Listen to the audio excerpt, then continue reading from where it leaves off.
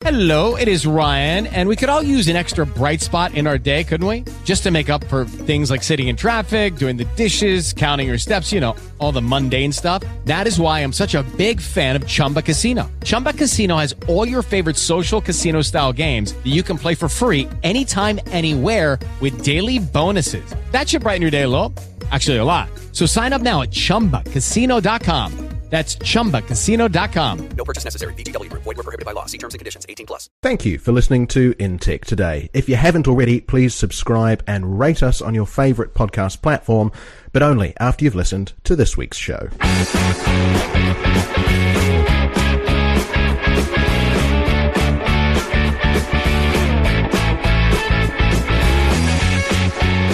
Welcome to In Tech Today. I'm Edward Swift. And I'm Josh White. In this episode, we look at the trends of CES. We learn about the Internet of Things. And we find out a way to travel for cheaper by booking online. Don't forget, you can get in touch with us in many ways. You can like us and watch the show live every week at facebook.com/InTechTodayPodcast. Or you can find us all on Twitter at InTechTodayPod. I'm at JW3OsT, JWood. And I'm just simply at SwiftyNZ. There we go.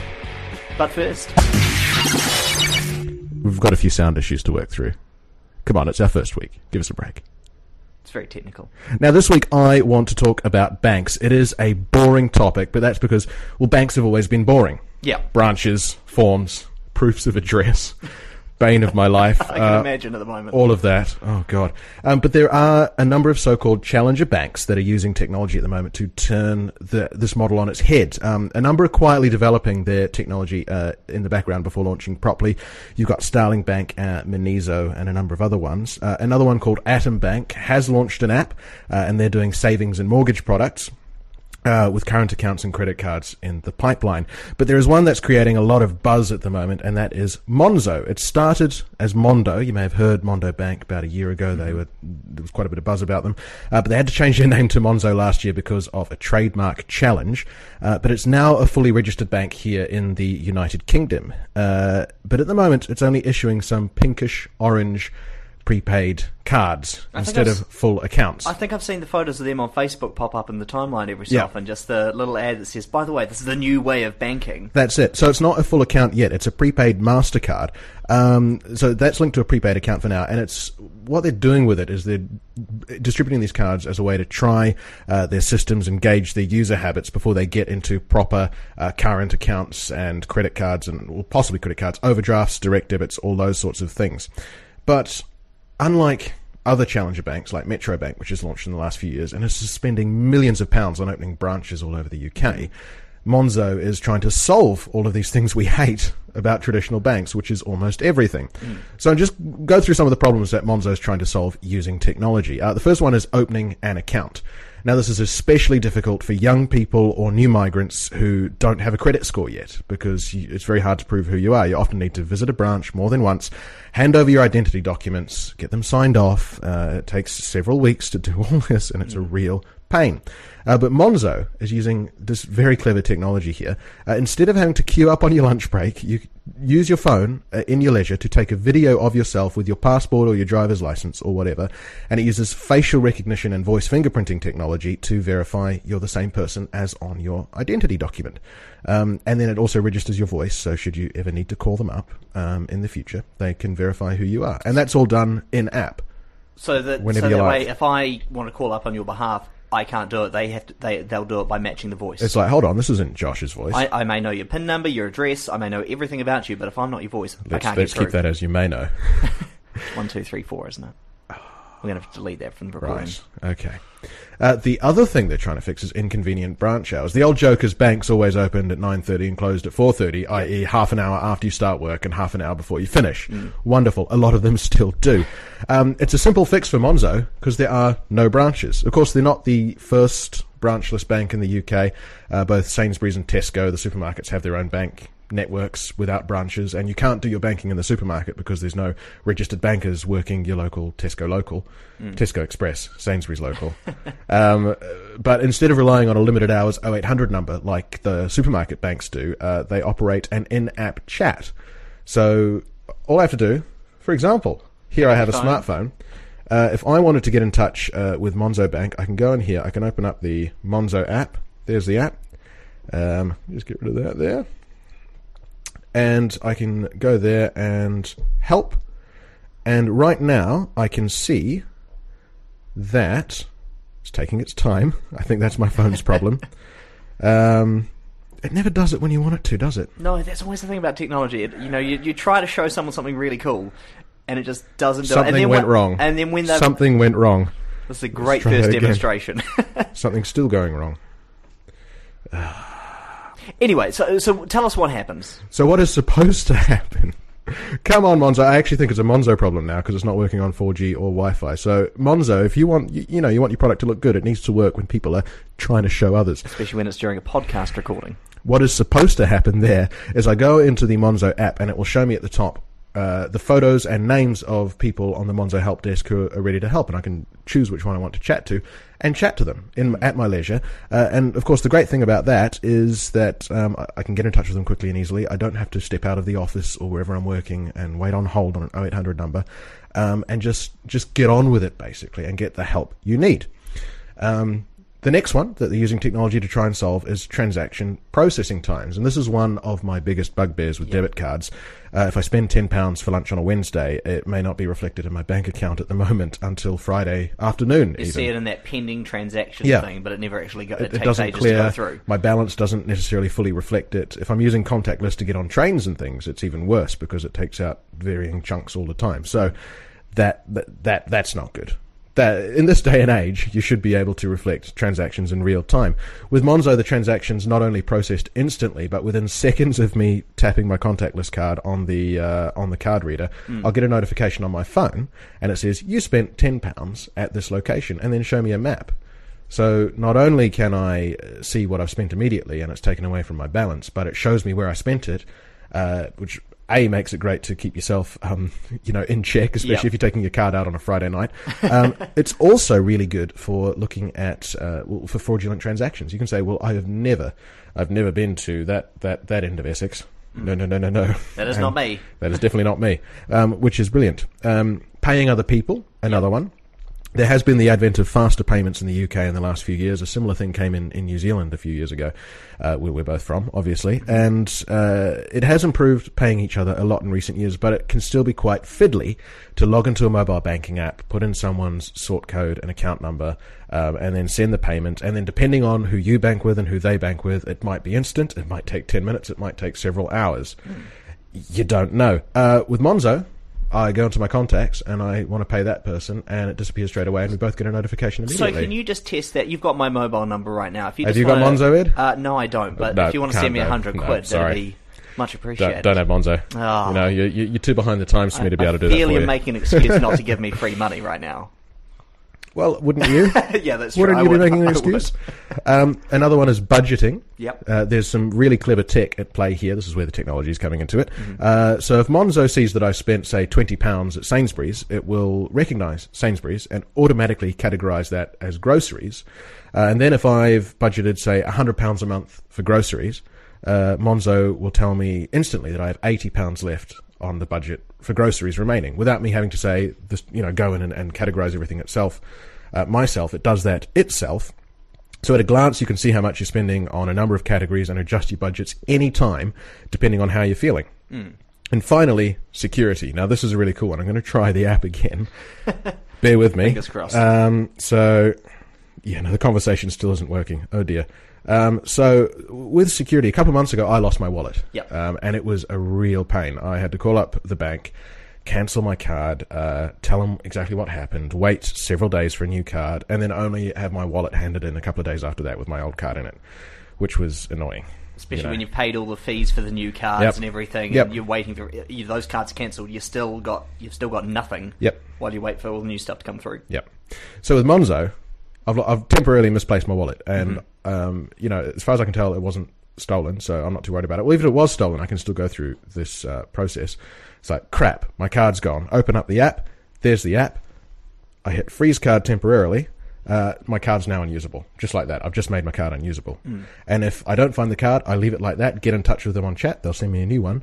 I find my card a couple of hours later, defrost card, My card's usable again. Done. That could also be, if you're one of those people that, you have a budget, you try to stick to it, but you know that if you go out on a Friday night, you're going to spend way too much. You could always just say, no, I'm going to freeze this card. Frozen. It's gone. I can't use it until I get back to my phone or figure out how to log into the app after a few ciders. Yeah. It's another way of that safeguarding. It's the technology equivalent of sticking it in a ice cream container, filling it up with water, and putting it in the freezer. Yeah. And it doesn't ruin your contactless chip. But that's putting the power into the consumer's hands as well, which is really nice. Instead of having to go through the bank and convincing them that your card needs to be locked, I just locked and unlocked my card in a matter of seconds. Nice. And it's done. So now I know I'm concentrating on just one product here, and that's because it's the only one I've been using extensively for a couple of weeks now. But I've got to say, it really is a breath of fresh technological air compared to high street banking. There are still a few sticking points, though. It's not yet a current account. It's still just a prepaid account. So I can't do my direct debits, my bill payments, and I can't receive my salary into it, for example, yet. But that's coming soon, apparently. They've now fully registered as a bank, and they're just convincing the Financial Conduct Authority of the last few points to get all that through, and then they will be able to offer current accounts and all of that, which will be great. It's also still a very small and lean operation, which is great for a startup, but I think that, that could be an issue when they're expected to provide a full service experience. A full bank needs to be contactable all the time, without wait times and all of that. So that could be an issue, I think, if they can't provide that full service. And I'm not really the biggest fan of the garish pinkish orange card colour. Yeah. But it does stand out in the wallet. That is true, and stands out if you drop it in somewhere around the house. You're like, okay, no, it's there. I can definitely see that. Bright it doesn't orange. blend in it with really the couch. Is bright orange. I would show it on screen if it didn't have all of my card details on the front. There you go. Now, there are some other banks and finance firms using technology for similar sort of purposes at the moment. Atom, the one I mentioned before, they have an app. They're focusing on savings and mortgages, all inside an app. And Starling Bank is reportedly working on something similar to Monzo, though it still isn't public. But they do have a lot more funding than Monzo. They just got a massive cash injection from, bizarrely, the department store chain House of Fraser. Sure, it kind of confused me, but if that's where House of Fraser wants to put its money, fine. Monizo is another account which interests me personally as a contractor in my everyday life. It's an account which promises to be perfect for contractors and freelancers. So you can use your phone to upload receipts and claim expenses and prepare taxes on the go instead of having to sit down with a big book and forms at the end of the month. Or possibly even pay an accountant to do it for you. Well, yeah. If you're that way inclined. So I guess my conclusion after using this tech-based card is that the high street banks should be very, very worried because, of course, banks by their very nature are unpleasant places. And things like Monzo just make it as easy as sending a tweet. Do you think with this technology that the high street banks will have a look at it and think, okay, they're doing something good. Let's do something like this ourselves now, and let's start to adapt, albeit a little bit late, but they'll eventually get there. I doubt it. I genuinely doubt it, because I think the problem that you're going to have is high street banks are stuck in their ways, and people trust their bank. Especially after, even though today all bank accounts are protected up to £70,000 and are protected in most other countries, people still remember the failure of Northern Rock, for example, and all the other banks having to be bailed out and stay home for several years. So they want to find a place they trust to put their money. Even though that's a little misguided these days, I think, because like I say, your funds are protected up to £70,000 by the government. If you've got more than £70,000, put it in multiple banks. Yeah. If you've got more than £70,000, do what you like. So I think people should trust it, and I think... but I think that's the reason why the high street banks will be very slow to adopt this sort of thing, because their customers won't necessarily trust it, which is a shame. Speaking about the idea about Monzo, the fact that it is a card, a prepaid MasterCard effectively, and it is available. You deal with it on your phone. Yeah. You just use the card when you go into the shop. Do you think we will get to a cashless society? We went to the Superette down the road before. The Offie. And, I wanted to use my card to buy a couple of drinks. Not non-alcoholic drinks, just a couple of Cokes. A couple of Cokes to go with lunch and for later on. Cherry Cokes, even. Very good. Yeah. Very good. But, they charged me a 50p fee on that. Yes. And a lot of places still do charge to use your card. Do you think we'll eventually get there where everything is cashless and we won't be charged extra fees for this sort of stuff? Well, this is another thing which I think varies from country to country as well. I mean, as I said before, we're both from New Zealand, where EFTPOS which is the debit card system in New Zealand, is entrenched. Everyone uses EFTPOS all the time, and any shop that charges for an EFTPOS transaction doesn't get customers. And any shop that doesn't have an EFTPOS machine doesn't get customers. But that's because EFTPOS is such a simple and broad system that all the banks have a system in place, and it's just part of their costs. Here, with the debit card system, here in the UK, to take a charge for a debit card can cost a shop still up to 40p and transaction charges, and that's why, and I think they're quite justified to charge you, a 50p charge if it costs them nearly 50p to take the transaction. So I think there needs to be a long, hard look at the costs of taking that before we go cashless, because I hate being charged a 50p charge, and that means I still always have a little bit of cash on me for when I'm at a small shop that charges that. So we won't be cashless until it costs the same to use plastic, I guess.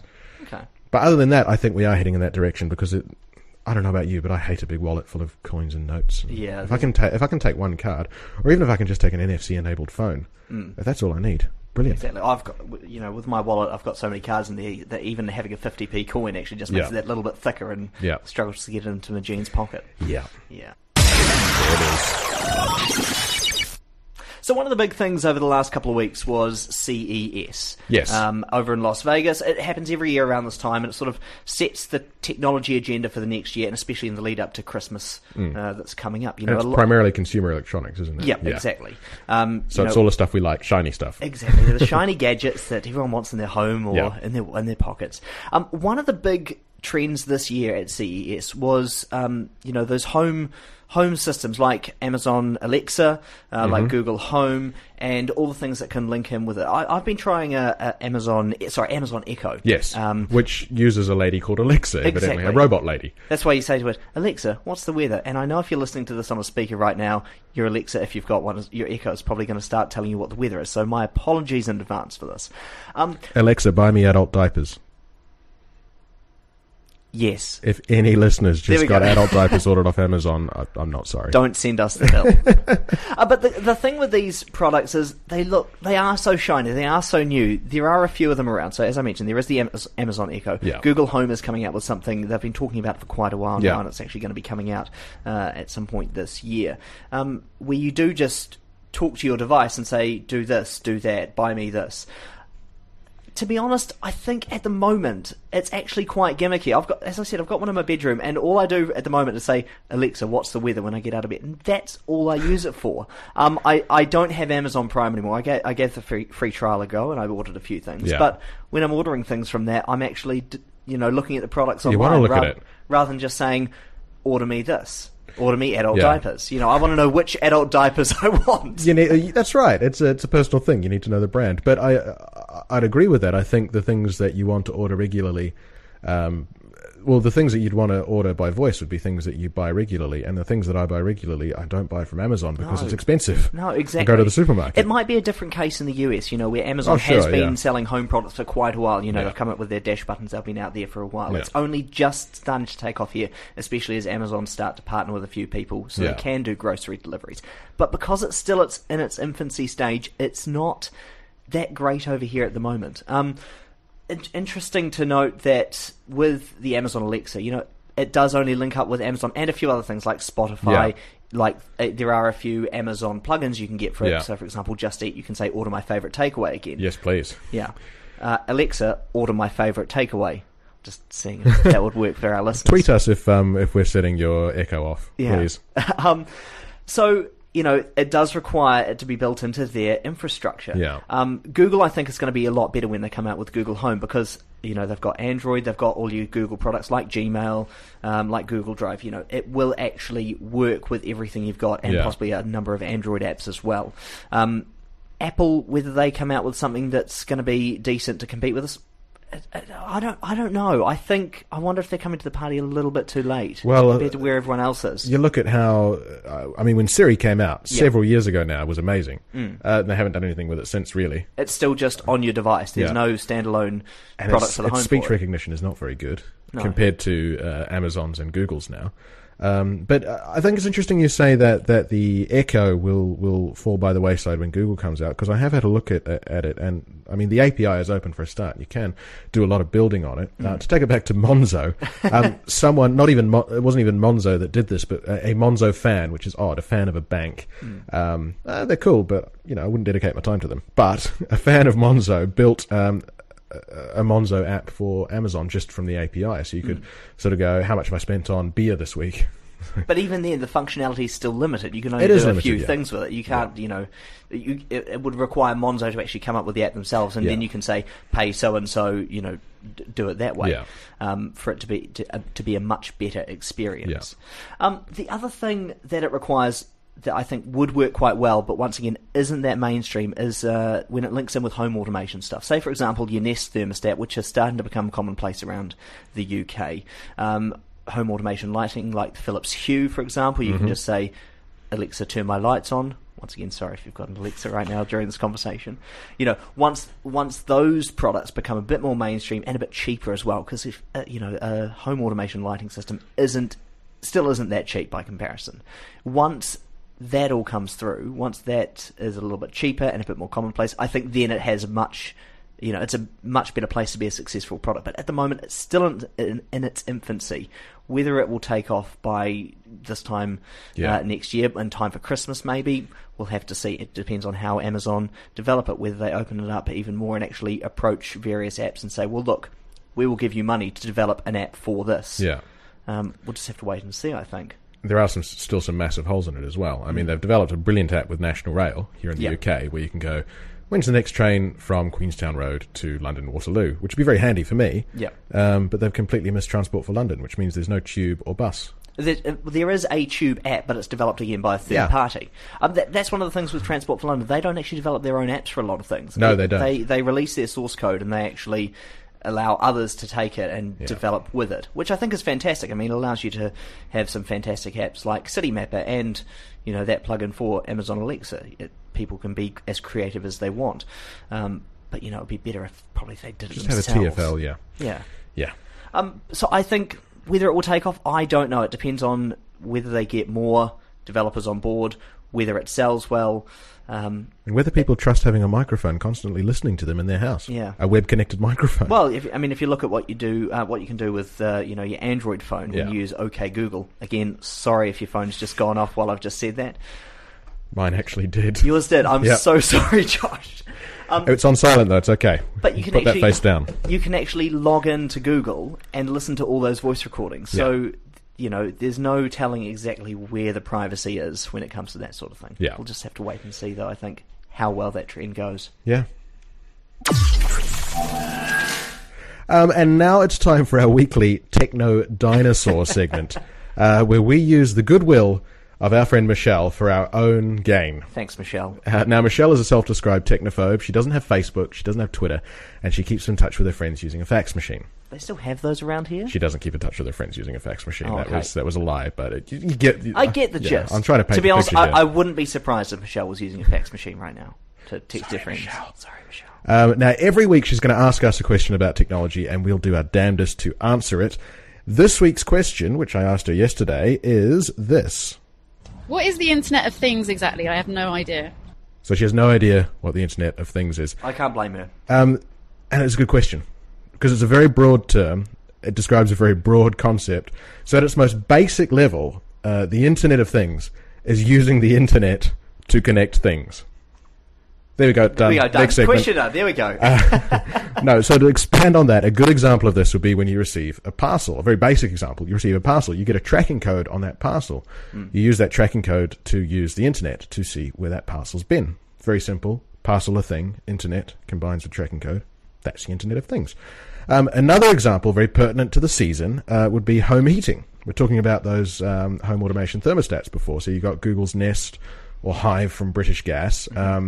Now, if you have those, you install a new thermostat on your boiler that's connected to the internet, and you can then set your heating remotely using a smartphone app, which is brilliant. If you're away a bit longer than you expected, turn the heating on later. Why heat an empty house? Coming home earlier? Turn it on earlier. Oh, I'm a couple of days away now. I'll just set it to, anti-frost mode. Like that. All from your phone. So, You no longer have to climb into the boiler to do that sort of thing. And the Internet of Things, it's not just for fun things around the house. It has massive implications for businesses. A web-connected truck, for example, could tell the company that owns it when the tyres need replacing, when they've gone a bit bald.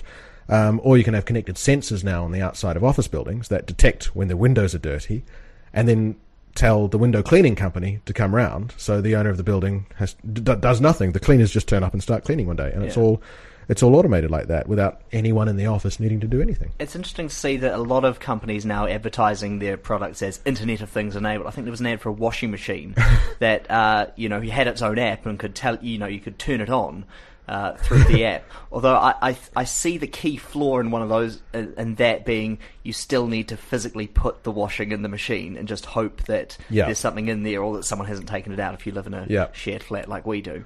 It's the same with, you can now get web-connected kettles. Yeah. The problem there is you still need to fill the kettle. And you still need to pour it into the mug later on. And if you're just coming home, I could do with a cup of tea, and you go boil, you're boiling water that you put in there at least 8 hours ago, which is disgusting. Yeah. It'd be all limey. But there are some security implications here. Kettle hacking being one of them. This was a big I'm surprised story. They didn't name it Kettlegate when it happened. So to give it a bit of history, and this is mainly for those listeners we have outside the UK, the National Grid every night looks at what programs are coming up on TV and prepares for the kettle surge, which is when an ad break comes on a popular program and everyone puts on a kettle, and it is a huge load on the National Grid. Unbelievable load. It's like, if they didn't prepare for it, it would be blackouts all over the country, which is ridiculous. It's cups of tea. It's just tea. But it's still Britain. Yeah. And I mean, kettles use a lot of power. They use a lot of power. Like boiling a kettle is about 7 hours worth of running the fridge. Wow. Yeah. So, it's a lot of power. So with these web-connected kettles, there is a potential someone, possibly Russia, in this current geopolitical Not that we're climate, making allegations against Russia, could hack into Britain's kettles, boil them all at the same time, and cause an electrical disaster. Didn't someone use Internet of Things enabled devices like kettles to actually bring down sites like Twitter and a large portion of the internet last year? There were some DDoS attacks that were done through that. Yes, so essentially using someone's kettle or someone's thermostat as a proxy device to, because a DDoS attack, something denial of service. Direct denial of service? No. Direct or... anyway. A DDoS attack, basically, it's an attack where you have a huge amount of connected computers, or in this case devices, just trying to connect to a website such as Twitter or Facebook, so many that it just completely overloads the servers. It's like bombarding a fortress wall, basically. Yeah, it's the internet version of that. And so by using people's connected devices, they could have thousands, millions more devices attacking Twitter. And that's what happened. Brought it down for several hours, I think. I think so. So there is a security risk. I mean, obviously... Literally thanks to kettles. Kettles brought down the internet. Yes. Obviously that does bring up the issue of security. If you do have an internet-connected device and you do have a PIN or a password on it, obviously do change it. Yes. Don't just go with the default password, which is probably admin. Or if you've got a digital Sky Digital box, please don't go 4 zeros. No, exactly. Change your PIN numbers. I mean, it's one of the most basic security things, but a lot of people forget about it. Yeah. Passwords as well. Passwords are important, and we don't know how important having different passwords is until websites are hacked, and it's happening more and more often now. Exactly. So, watch that. Anyway, so that's the Internet of Things, Michelle. She's probably going to have more questions about what it is for me tomorrow. And we'll be able to answer those questions next week on our podcast, In Tech Today. If you do have a question as well, you can get in touch with Tweet us, please. Tweet us, In Tech Today Pod, or you can go to our Facebook page, facebook.com/In Tech Today Podcast. So the final topic before we wrap up today is looking at booking travel online. Being two Kiwis here in London, we do like to explore Europe. We like to explore the UK. We make the most of how close we are to everything compared to back in New Zealand, where the closest thing is Australia. And it's still 4 hours away. And it's really just a much bigger version of New Zealand. Dustier, a bit hotter as well. Yeah. A bit more of an unpleasant version of New Zealand, maybe. Hey, whoa. That's 24 million possible listeners there, Ed. You've got to be careful. But Australia is a lovely place to go and visit. It's the lucky country. It is indeed. But when you are booking travel, there are a number of ways you can do it. Obviously, you can do it in person at a travel agent, which is becoming less and less common. You can also call them up. But a lot of people now, when they're booking travel, are looking at sites like Skyscanner and Kayak, and they're using it to compare flights with different airlines, sometimes even different travel options as well, to see what's the cheapest. One of the little things about sites like Skyscanner is that when you do actually put in a search, say for example I'm searching London to Paris for a couple of weeks' time, it will come up with a set of prices, and I'll be like, okay, all right, I might just search for a different date or a different location. Comes up with another search. If I go back to searching for London and Paris, I'll find that those cheaper flights have actually gone up in price or are suddenly unavailable. There's a little trick to getting around this, and there are two ways you can do it. You can either clear your cookies after you've done the search, which can be a bit of a faff, and it's not really worth it. Can be quite fattening, actually. Yeah, exactly. Well, I mean, cookies. Who doesn't love cookies? But the easier way is, if you're using a browser like Google Chrome, you have what's called incognito mode. So if you click on the three dots in the top right corner, say if we're looking at Chrome, you can go New Incognito Window. What that does... Control-Shift-N. What that does is it opens a new browser, recognizes you as an anonymous user effectively, which means that when you go to Skyscanner, it won't recognize that you've been there before. So it can't think, okay, that person searched London to Paris before, we're going to give them that starting price again. The other little tip with that is, if you do go back to search that again, make sure you do close that incognito browser and open a new one. Otherwise it will still leave some sort of trace and recognize that you are that person, and that the prices could go up a little bit. So essentially what you're doing is, every time you open an incognito window, you're saying, I'm a different person. Because what Skyscanner is doing is saying, oh, he's looked at this. We really want him to buy these flights. If we put the prices up just a little bit, he'll think that they're running out.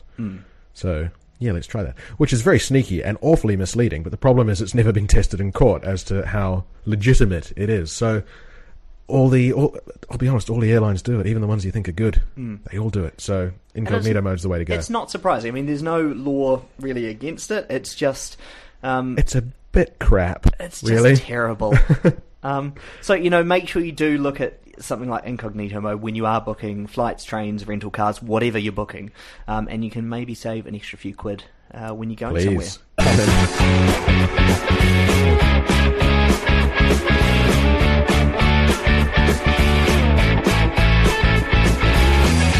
And that is all the time. Peaked a little bit there. That is all I'm yelling. That's all the time we have for today's episode. Thank you so much for joining us on this episode 1 of at least 3.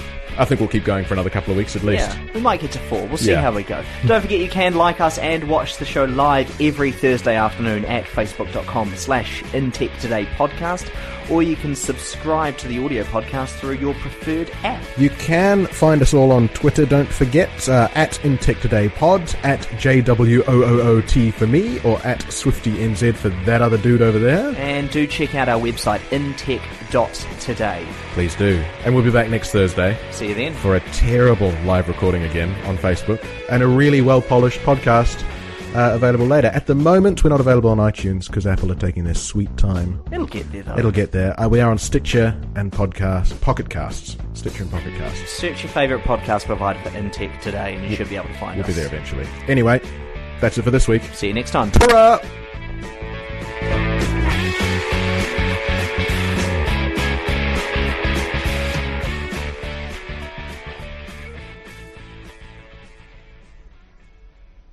Hello, it is Ryan, and we could all use an extra bright spot in our day, couldn't we? Just to make up for things like sitting in traffic, doing the dishes, counting your steps, all the mundane stuff. That is why I'm such a big fan of Chumba Casino. Chumba Casino has all your favorite social casino-style games that you can play for free anytime, anywhere with daily bonuses. That should brighten your day a little.